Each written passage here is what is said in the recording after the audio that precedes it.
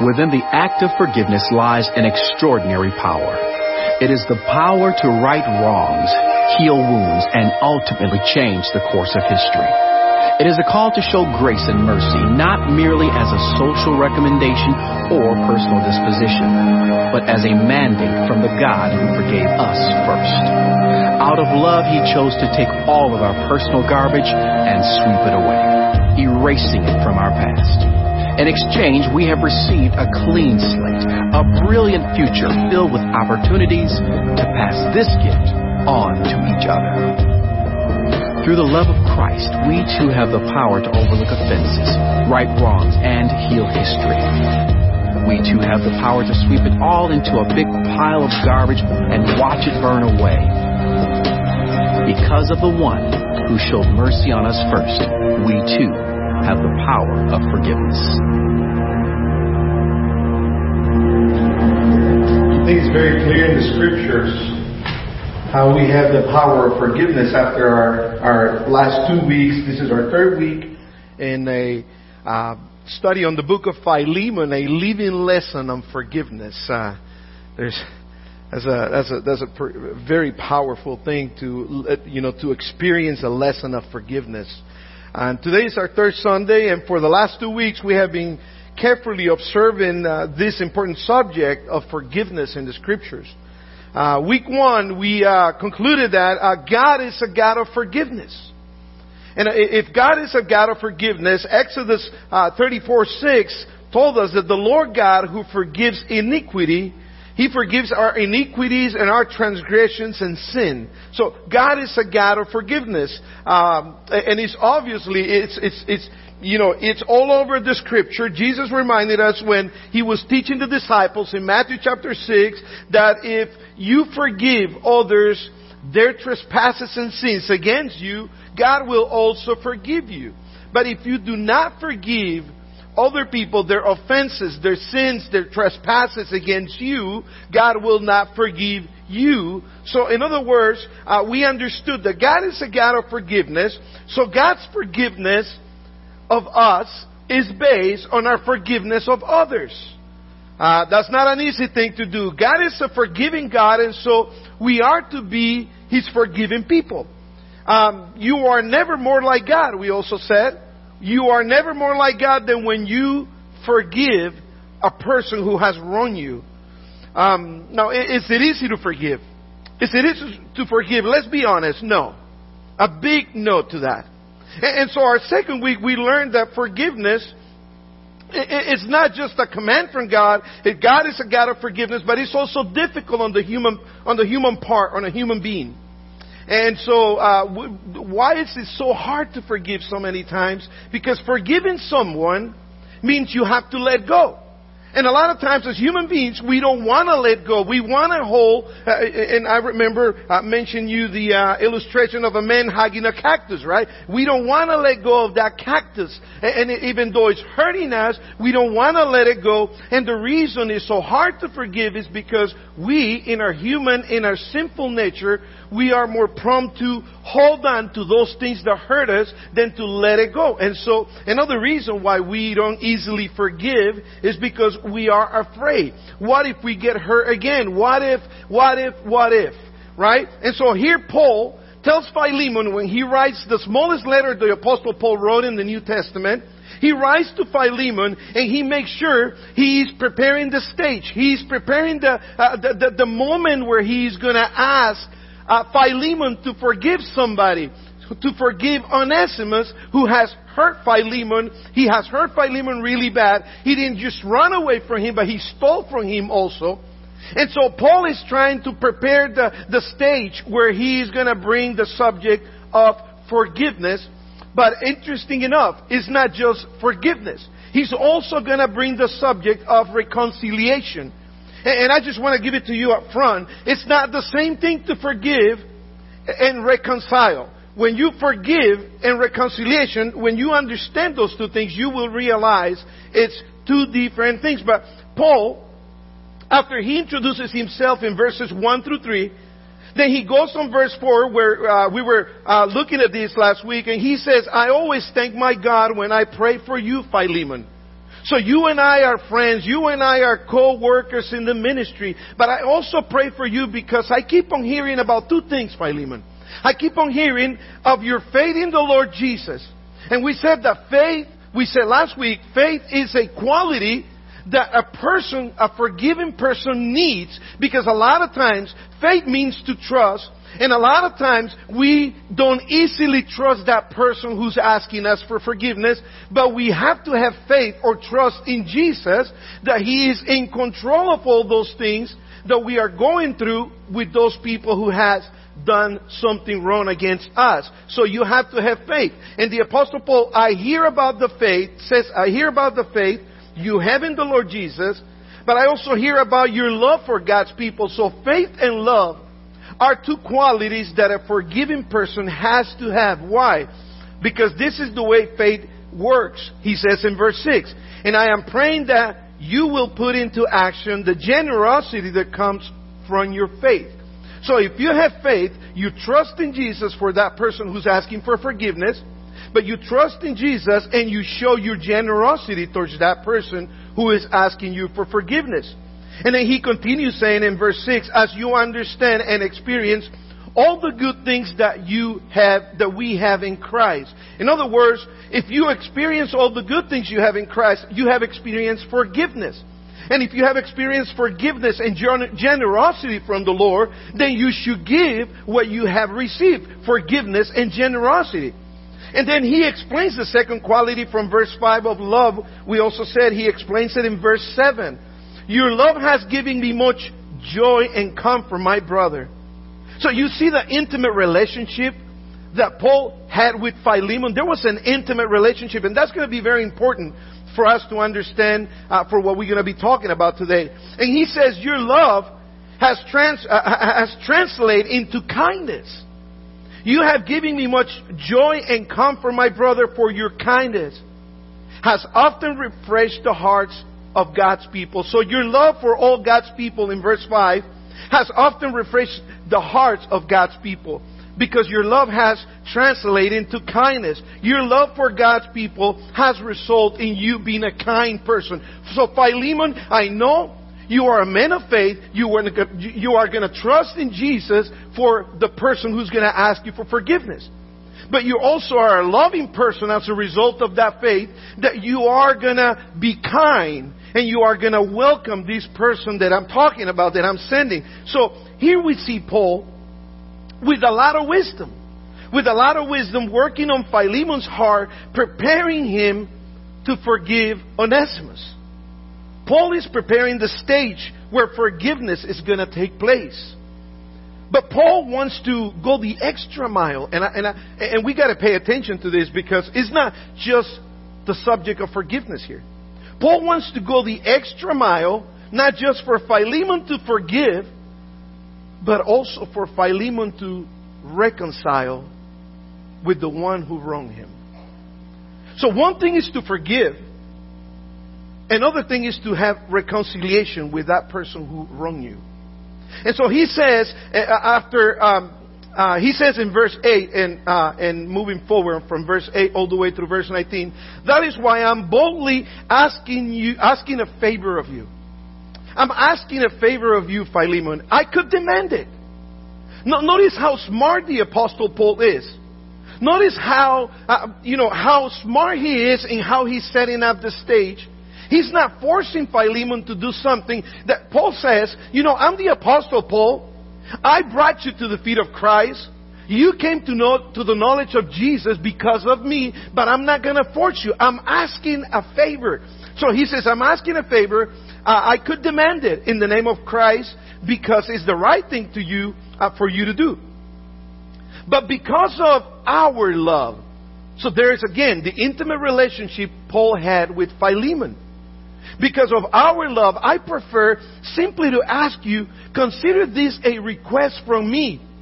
And he tells him, Paul, and all men, and now also a prisoner for the sake of Christ Jesus. I appeal to you to show kindness to my child Onesimus. So now he's not saying, Philemon, I have a close relationship with you, but I also have a close relationship with Onesimus. He is my child in the faith. So for the first time, Paul finally mentions Onesimus' name on this letter in verse 10. He's using wisdom. He's preparing the heart. He's preparing the stage for what he's going to say soon to Philemon. I became his father in the faith while here in prison. Onesimus hasn't been of much use to you in the past, but now he is very useful to both of us. So he's showing Philemon that he also has a close relationship with Onesimus. Paul has a close, a dear, a loving relationship with these two guys that he brought to the feet of Jesus. I'm sending him back to you, and with him comes my own heart. What more can he show how much he cares for these guys? He showed that he cares so much for these guys. And so he tells Philemon, I wanted to keep him here with me while I'm in these chains for preaching the gospel, for preaching the good news, and he would have helped me on your behalf. In other words, Philemon, it should be you here helping me. I could have kept Onesimus here, but I'm not going to do that. And so he says in verse 14, but I didn't want to do anything without your consent. So the Apostle Paul is also respecting Philemon. He is understanding Philemon's heart and Philemon's situation and Philemon's humanness. His humanness might be like, you know what are you doing? You're saying you're not forcing me, but are you really forcing me because you're the Apostle Paul? And he says, no. I don't want to do anything without your consent. He's having empathy in however Philemon feels about Onesimus at this point. And I want you to help because you were willing, not because you were forced. I'm not going to force you to forgive. I'm not going to force you to reconcile. I'm asking you because of our love, because of who I am, because of our relationship. I want you to be willing to do it. I don't want you to be forced. Verse 15, it seems you lost Onesimus for a little while so you could have him back forever. He's not longer like a slave to you. He's more than a slave, for he is a beloved brother, especially to me. Now he will mean much more to you, both as a man and as a brother in the Lord. So if you consider me a partner, Philemon, do you consider me a partner? Philemon, do you care for me as the Apostle Paul? Do you care for me as the one who planted the church that's in your house? Remember, Philemon had a church in his house, according to from verse 1 through 3, we saw that. And he says, so if you consider me your partner, welcome him as you are welcoming me. The Apostle Paul is willing to put his hands in the fire for Philemon, for Onesimus, before Philemon. And if he has wronged you in any way, he owes you anything, charge it to me. And then in bold letters, verse 19, he says, I, Paul, write this with my own hand. I will repay it. And I won't mention that you owe me your own very soul. So, as you can see when we read these verses all the way to verse 19, there is a close relationship the Apostle Paul has with these two. But there is something the Apostle Paul is intending to do here. He's trying to bring not just forgiveness, but he's also trying for reconciliation to happen. And as we read these verses, we can see that Paul he's not only asking for that, but the point is to go the extra mile to go and to be reconciled. Now, can you forgive without reconciliation? Can you forgive somebody and not be reconciled with that person? So let me explain something really quick. One thing is to forgive, and a different thing is to reconcile. Do we have a choice on forgiveness if we're children of God?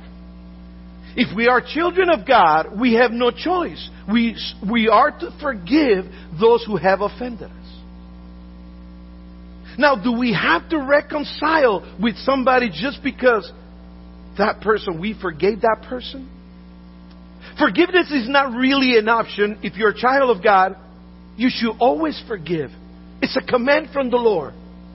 Reconciliation should always be the goal, listen to this, on healthy scenarios.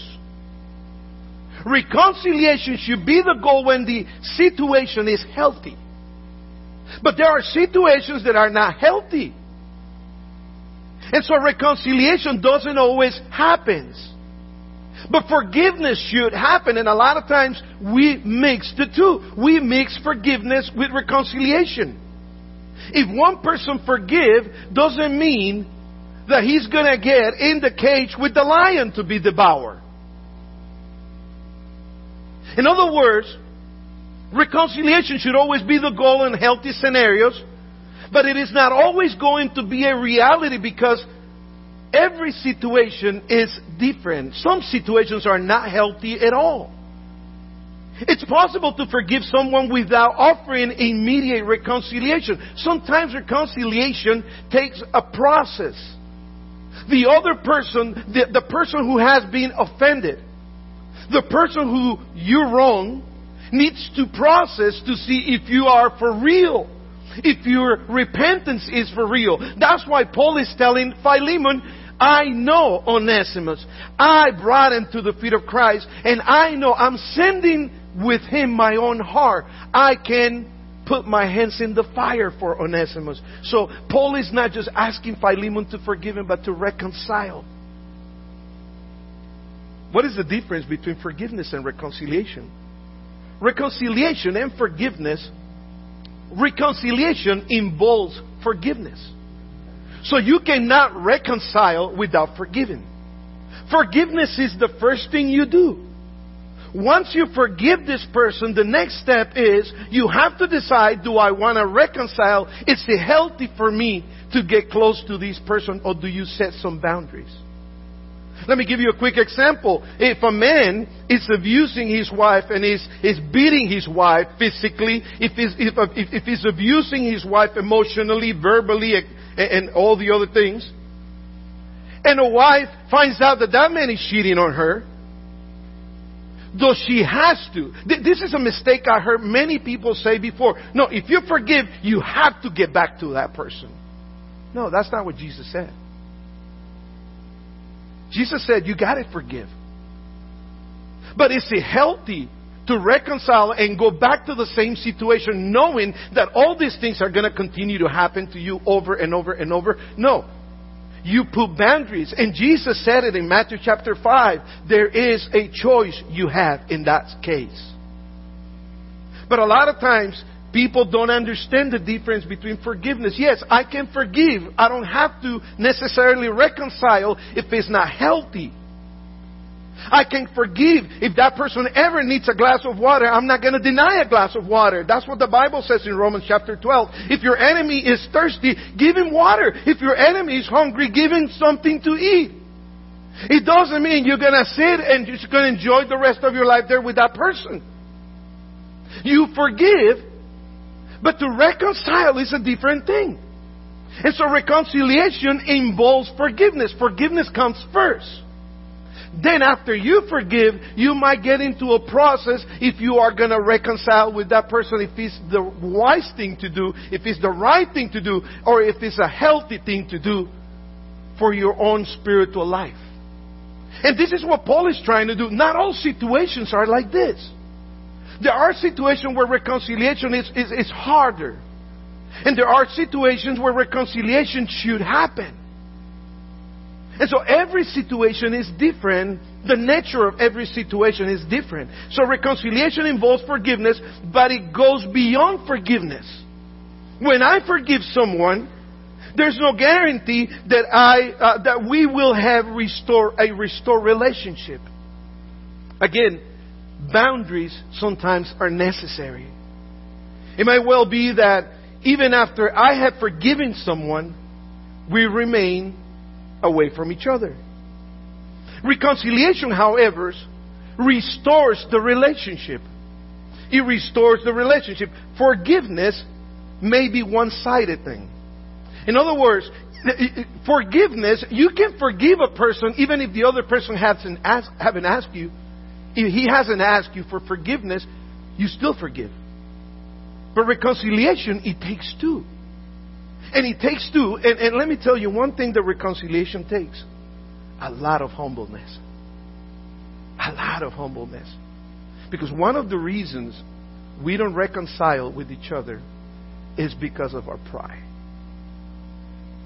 Because of our pride, so many times, we don't want to accept that we made a mistake.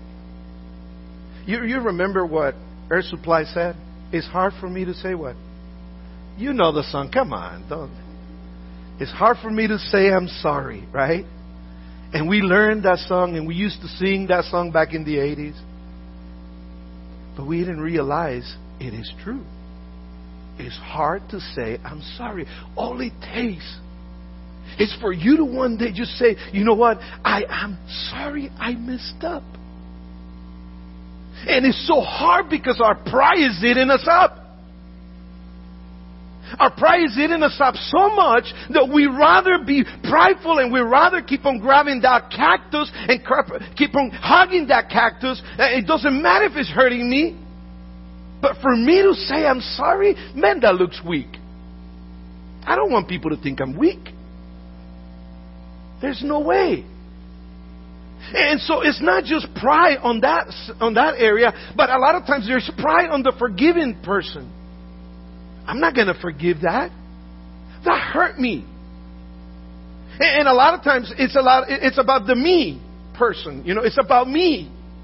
And so reconciliation restores relationships. Forgiveness a lot of times is a one-sided thing. I have to make the choice. You know what? Despite of what a person does or says, how a person behaves, I'm going to forgive that person.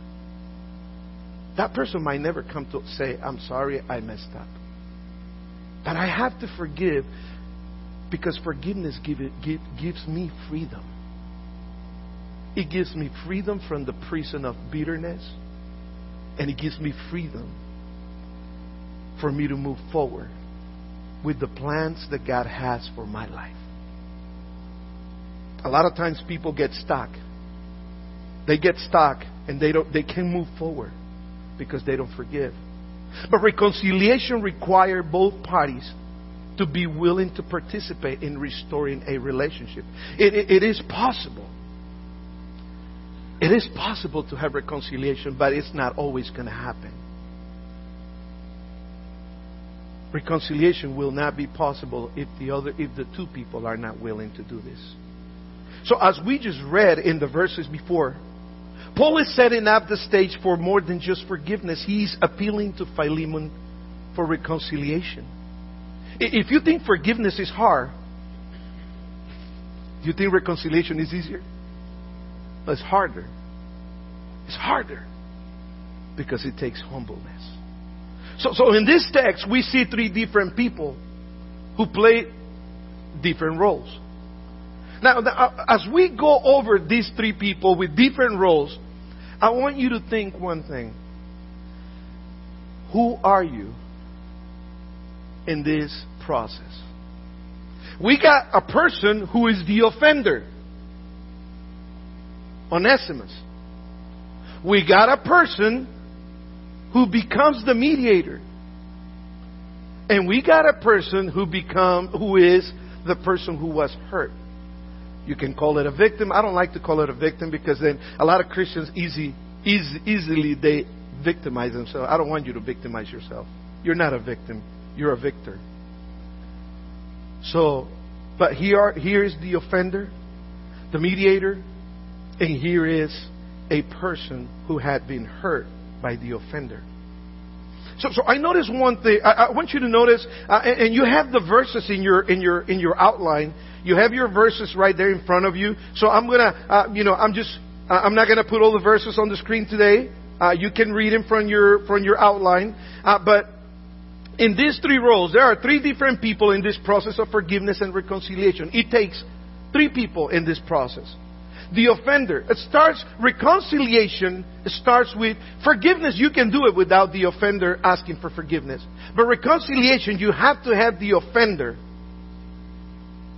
realize what he did wrong and accept it and say, forgive me, I'm sorry, and I would love to try to reconcile with you. So in verse 10, we see that the offender, In verse 10, we see that Paul is there asking on behalf of the offender. I appeal to you, he tells Philemon in verse 10, to show you kindness. I want you to show your kindness to my child Onesimus. So now Onesimus, notice that the offender now is a believer. So as a believer, he's supposed to be a changed person. As a believer, he shows fruit of true repentance. When you become a true believer, if you offended somebody, a fruit of true repentance is that you go and you ask for forgiveness. You go and ask for forgiveness, and that shows that there is a fruit in your life of true repentance. If you are truly sorry, if you are truly repented, you will ask for forgiveness. So, he accepted the fact, Onesimus accepted the fact that he did something wrong. So the offender has to accept, I messed up. But again, it's hard to do that. So Onesimus also has the desire to fix this relationship that hurt Philemon. Why? Why am I saying that? Am I speculating? Am I assuming that? No. Onesimus goes with the letter. How many miles? Let's see, who remembers how many miles Onesimus walked from Colossae to Rome? Close to it. 1150. 1,150 miles we saw on the map the other day.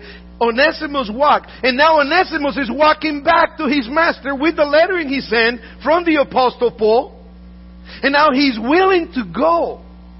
Onesimus, as the offender, is willing to go and go restore the relationship, even though Onesimus might get killed. You know why? Because his master had all the rights according to Roman law. He had the rights to say, you left, you ran away, you stole from me, beat him to death. Whew. So the offender now, that is fruit of true repentance. Now, I might get killed. But I'm going with the letter from the Apostle Paul. If he forgives me, and if he's willing to reconcile with me. God's desire is for us to reconcile. Unfortunately, it doesn't always happen that way. But I want you to notice, he wants to fix the relationship, so he's going back. In verse 11, we see that his attitude has changed. His attitude has changed because in verse 11, Paul says, Onesimus hasn't been of much use to you in the past. And you know what the name Onesimus means? It means helpful. It means helpful. And he had not been helpful to Philemon before. But then the Apostle Paul says, but now he is very useful to both of us. So his attitude had changed. When a person comes to the knowledge of Christ, their heart changes, their behavior changes, their attitude changes, and they see things in a different way than they did before. And so now they want to fix things. So Onesimus wants to do this, and he's willing to serve. Even in verse 13, the Apostle Paul says, he is willing to serve me. If you're not here to serve, he is willing to serve with me. He wants to restore that relationship. That is why he is willing to go and face the one he wronged. He wants to show Philemon that he's willing to die to show that the power of the gospel had transformed Onesimus. Because the power of the gospel transformed Onesimus. And he wants to show, I have been transformed. Verse 16. One main thing over here with the offender, I repeat it again, is he's humble in accepting that he made a mistake. Again, as hard as it is to say I'm sorry, that should be a good step towards reconciliation.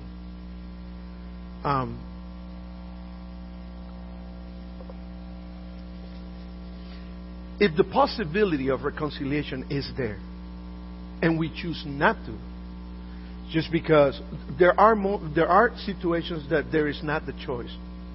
There's no choice to reconcile because the other person doesn't want to. But if the option is there, and it's a healthy situation, that should be our goal. Like in this case, to reconcile two people, two brothers in Christ. So you got the first person, the offender. Now you got the second person. Who's the second person in these roles? Is the mediator. Paul acts as the middleman. But to act like a middleman, I don't know if you ever had a problem with anybody, and then you ask somebody to help you through that process, and you ask the wrong person to do that. Whoo, man. Ask the wrong person to do that, and they can make a huge mess. So Onesimus gets to know the Apostle Paul, and as he gets to know the Apostle Paul, now Onesimus is thinking, you know what? Paul is the man. Paul is the man to do. Paul is a spiritual man. He's a mature believer. He's a mature believer. He loves me. He loves Philemon. He loves both of us. And so he begins, basically he's telling Paul, and he's opening up to Paul, and tells Paul, this is all the wrong things that I did against Philemon. But I need you to be the middleman.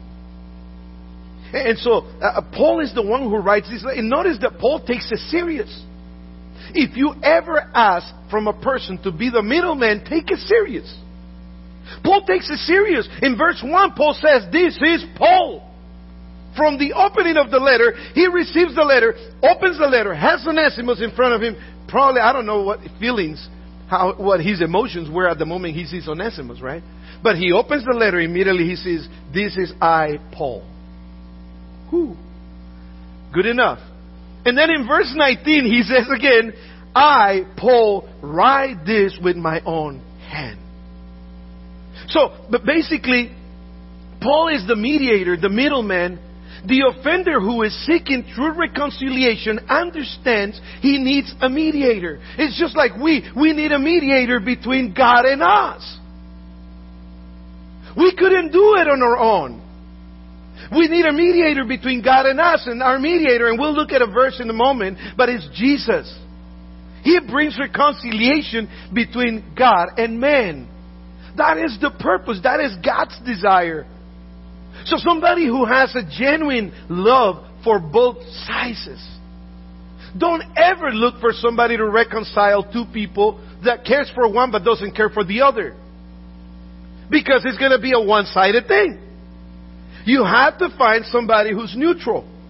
You have to find somebody who is mature in the faith. Don't just find somebody because they're your friends. Your friends are always going to side with you. Come on. Let's be honest with that. Let's find somebody who can really, truly help. So he loved Philemon. I could demand it, he said. Paul, in verse 8, he says, I could demand it. But in verse 9, he says, because of our love. So he loved Philemon. I prefer simply to ask you for Onesimus to be forgiven. He loved Onesimus too. So as we read in those verses, Paul knew human behavior. Watch this. Paul knew human behavior. So instead of forcing Philemon to forgive and to reconcile, what happens with human behavior when you force people to do something? That doesn't go well, right? I'm not, just because he's telling me I'm not going to do it. I heard people say that before. I'm not going to do it. But instead, Paul, knowing human behavior, Paul goes in a loving way saying, I'm not forcing you. I'm asking you. Because of our love, we love each other. We're brothers in Christ. You and I are co-workers in the ministry. And so he's looking, he's appealing to the love that they have for each other. A mediator is a person with wisdom like the Apostle Paul, who lovingly comes and asks for reconciliation between two people on the basis of love. His wisdom, the Apostle Paul, his wisdom leads him to have empathy with Philemon. He has empathy with Philemon. How does he feel? Because he lost his servant, and he stole some stuff from him. He has empathy, and in verse 14, He says, but I didn't want to do anything without your consent. So I understand where you're coming from. So a person who becomes a mediator has to be a person of understanding. It has to be a person who can be and put himself in the shoes of the other person who has been offended. I heard many times before where people tell other people, no, you have to do it. Well, you don't know how I feel. Well, it doesn't matter how you feel. You have to do it. No, it does matter how you feel. Because your feelings are controlled by your emotions. And your feelings, the more you feel that, the more your emotion grows in you, whether it's positive or negative. And so at some point, you have to let a person with maturity to help you with this. So the Apostle Paul, as the middleman, he desires to see a relationship restored by the transforming power of God. It seems like everybody's all enough, huh? No worries, it's just the alarm, the float alarm. That's all it is. No big deal. We're safe. A little bit of rain. So the Apostle Paul here, he desires this relationship to be restored. So so again, where are you? Are you the offender? And have you been humble enough to say, I have to ask for forgiveness? Or are you the middleman? And now, do you have some of these qualities as the middleman? Are you a mature believer? Or do you think you're a mature believer? Do you act because of the power of love? Because of, a relationship has to be restored by the transforming power of God. Are you basing that? Are you taking sides? Or are you in the middle being neutral to try to reconcile people? He is no longer like a slave to you, he says in verse 16. He's more than a slave. For he is a beloved brother. Notice, Paul has just been telling Philemon how much he loves him. How much our love for each other. On basis of that, I'm asking you to reconcile with Onesimus. And now he's telling, he's more than a slave. He's not a slave anymore. He's more than that. He is your brother. Especially to me, he says. I care for this guy. So Paul is showing both of them that he cares for both of them the same way. He's not taking sides. So if you're ever the mediator, don't ever take sides, because that's not pleasing to God. And don't ever hear one side of the story without hearing the other side, please. You know what the Bible says about that? It says that only fools do that.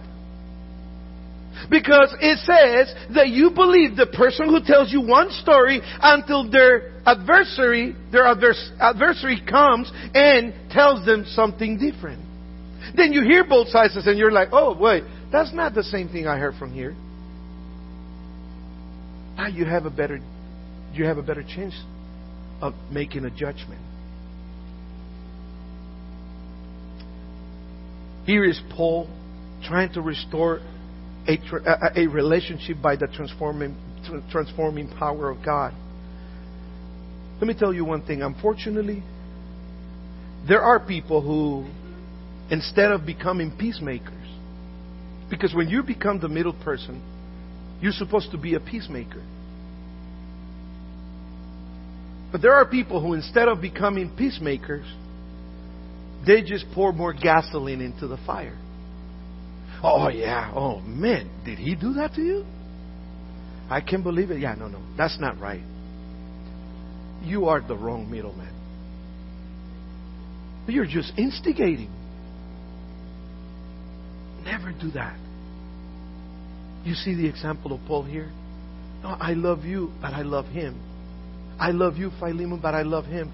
What I want, Philemon, is why don't we work this out?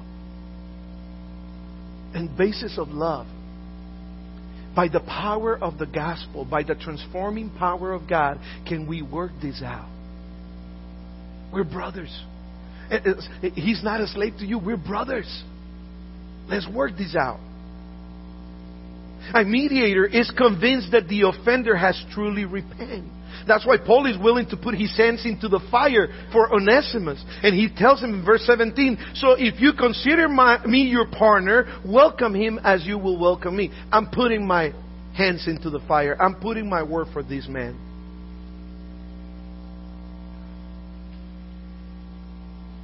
There is a quality in the Apostle Paul, same as in Onesimus. And there's a quality of the middleman. The middle person has to be a humble person. To come between two people, to show them that they love, that he or she loves these two people, and that they want the best for them. That's what the Apostle Paul is doing here. He comes with humbleness. I'm not going to demand it from you, but you know what the right thing is to do. And as a matter of fact, Paul says in verse 9, he tells him, I'm an old man. You know that in the Roman world, you know what it means to tell somebody I'm an old man? It means that he was helpless, dependence. So Paul is telling Philemon, I'm helpless. Plus, I'm in jail. I'm helpless. I depend on you, Philemon, to do the right thing. So Paul is humble. He's not with an arrogant, stinky attitude, saying, you got to do it because I'm the Apostle Paul. I'm the super apostle, right? No, he said, no, I'm an old man. I need your help. I need you to be. So, if you're the offender, be humble. If you're the middle person, be humble. Desire the best for both sides. Because we come to the third person, the person who's the sufferer. The sufferer or the person who was offended.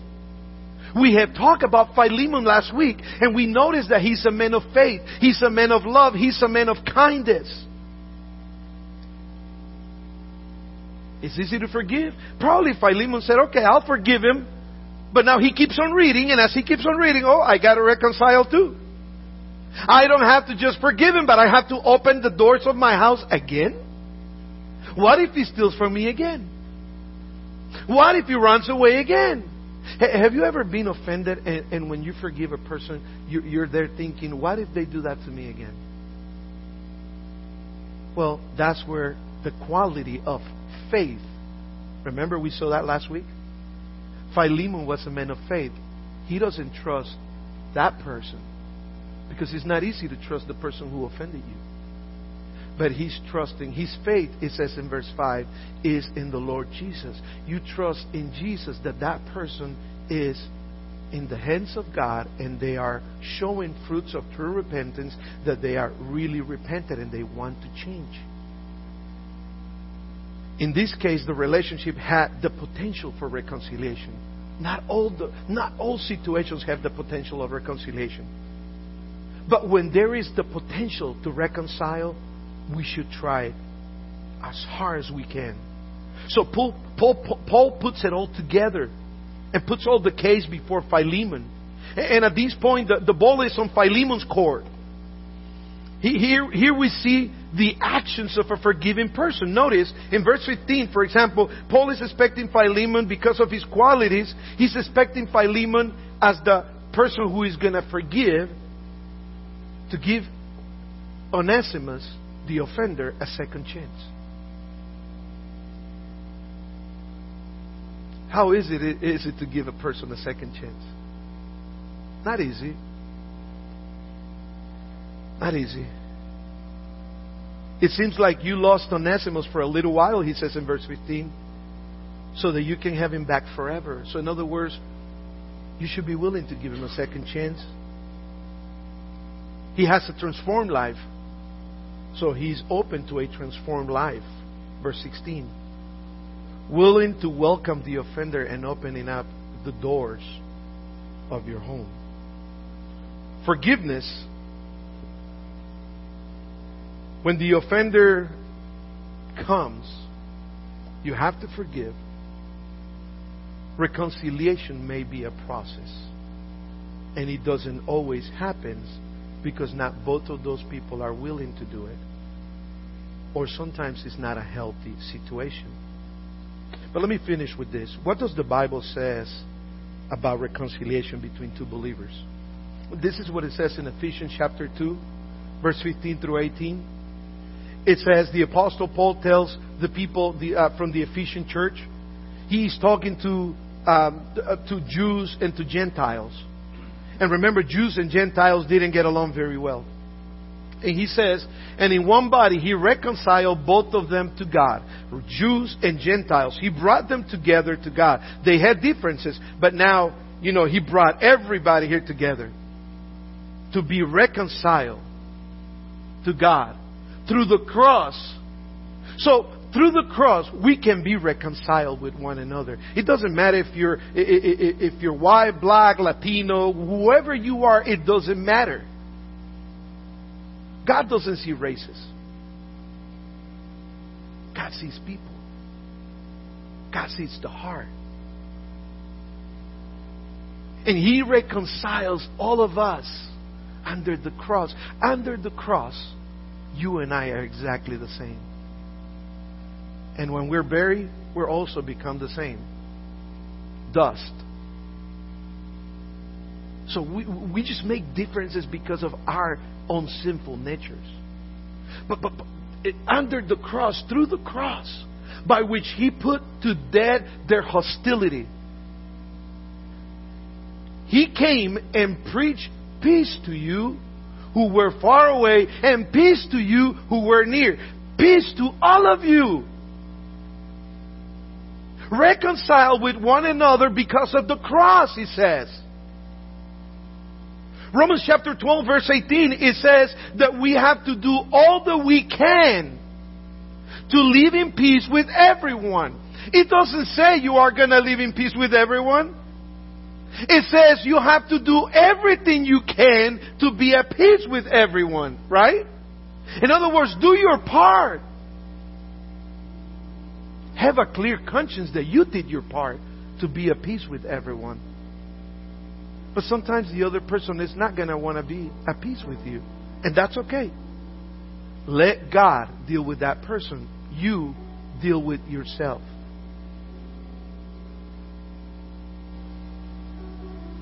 I'm concluding with this.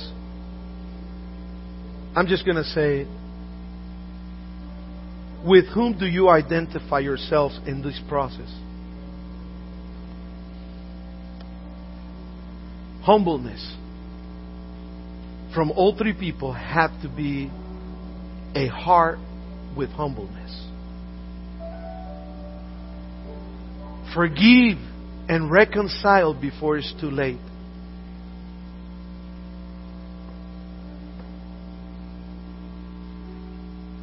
In 2013,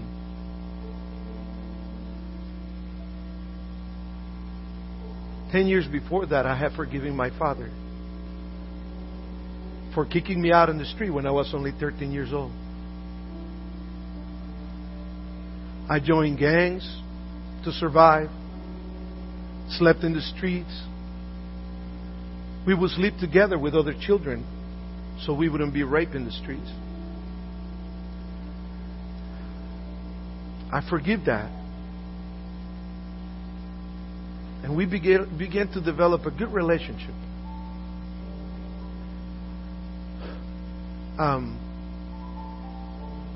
2012.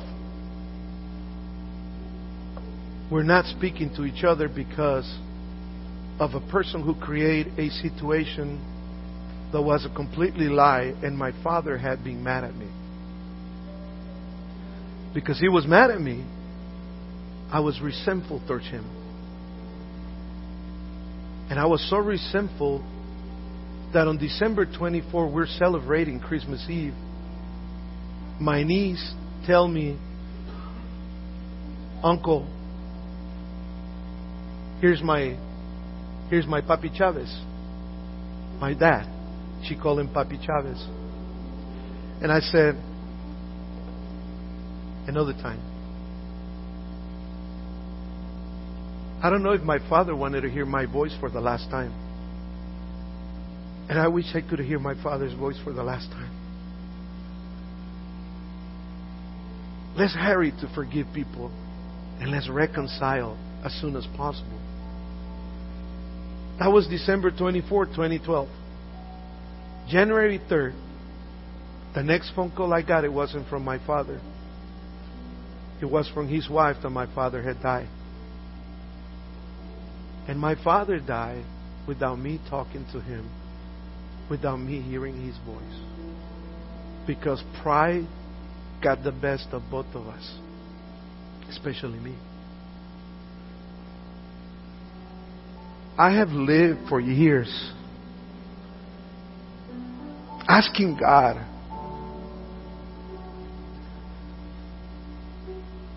how's my father? I shared the gospel with him so many times. Was my father mad at me? I pray. And I'm going to be honest with you. I'm going to live with that the rest of my life, even though I know God forgave me. But I'm going to live with that the rest of my life just because I wasn't willing to grab the phone and to hear my father's voice for the last time.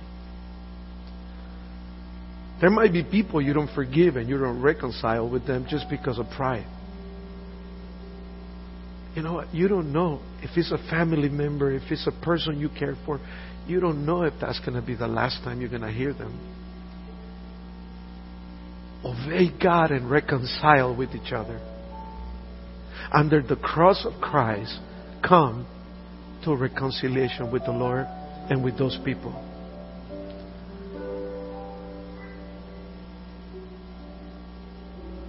Let's not wait until it's too late. And then we have these regrets that we have to live with for the rest of our lives. Our Father in heaven, we want to thank you, Jesus.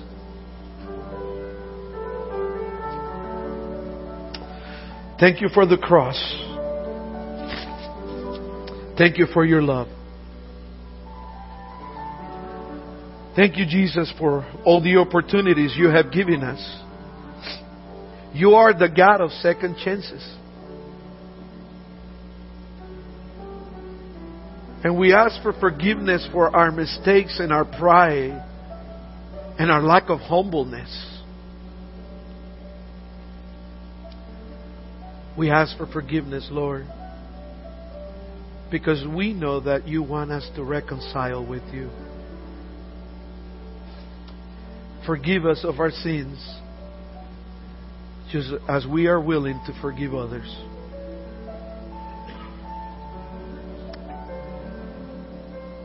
We pray all these things in Jesus' name. Amen.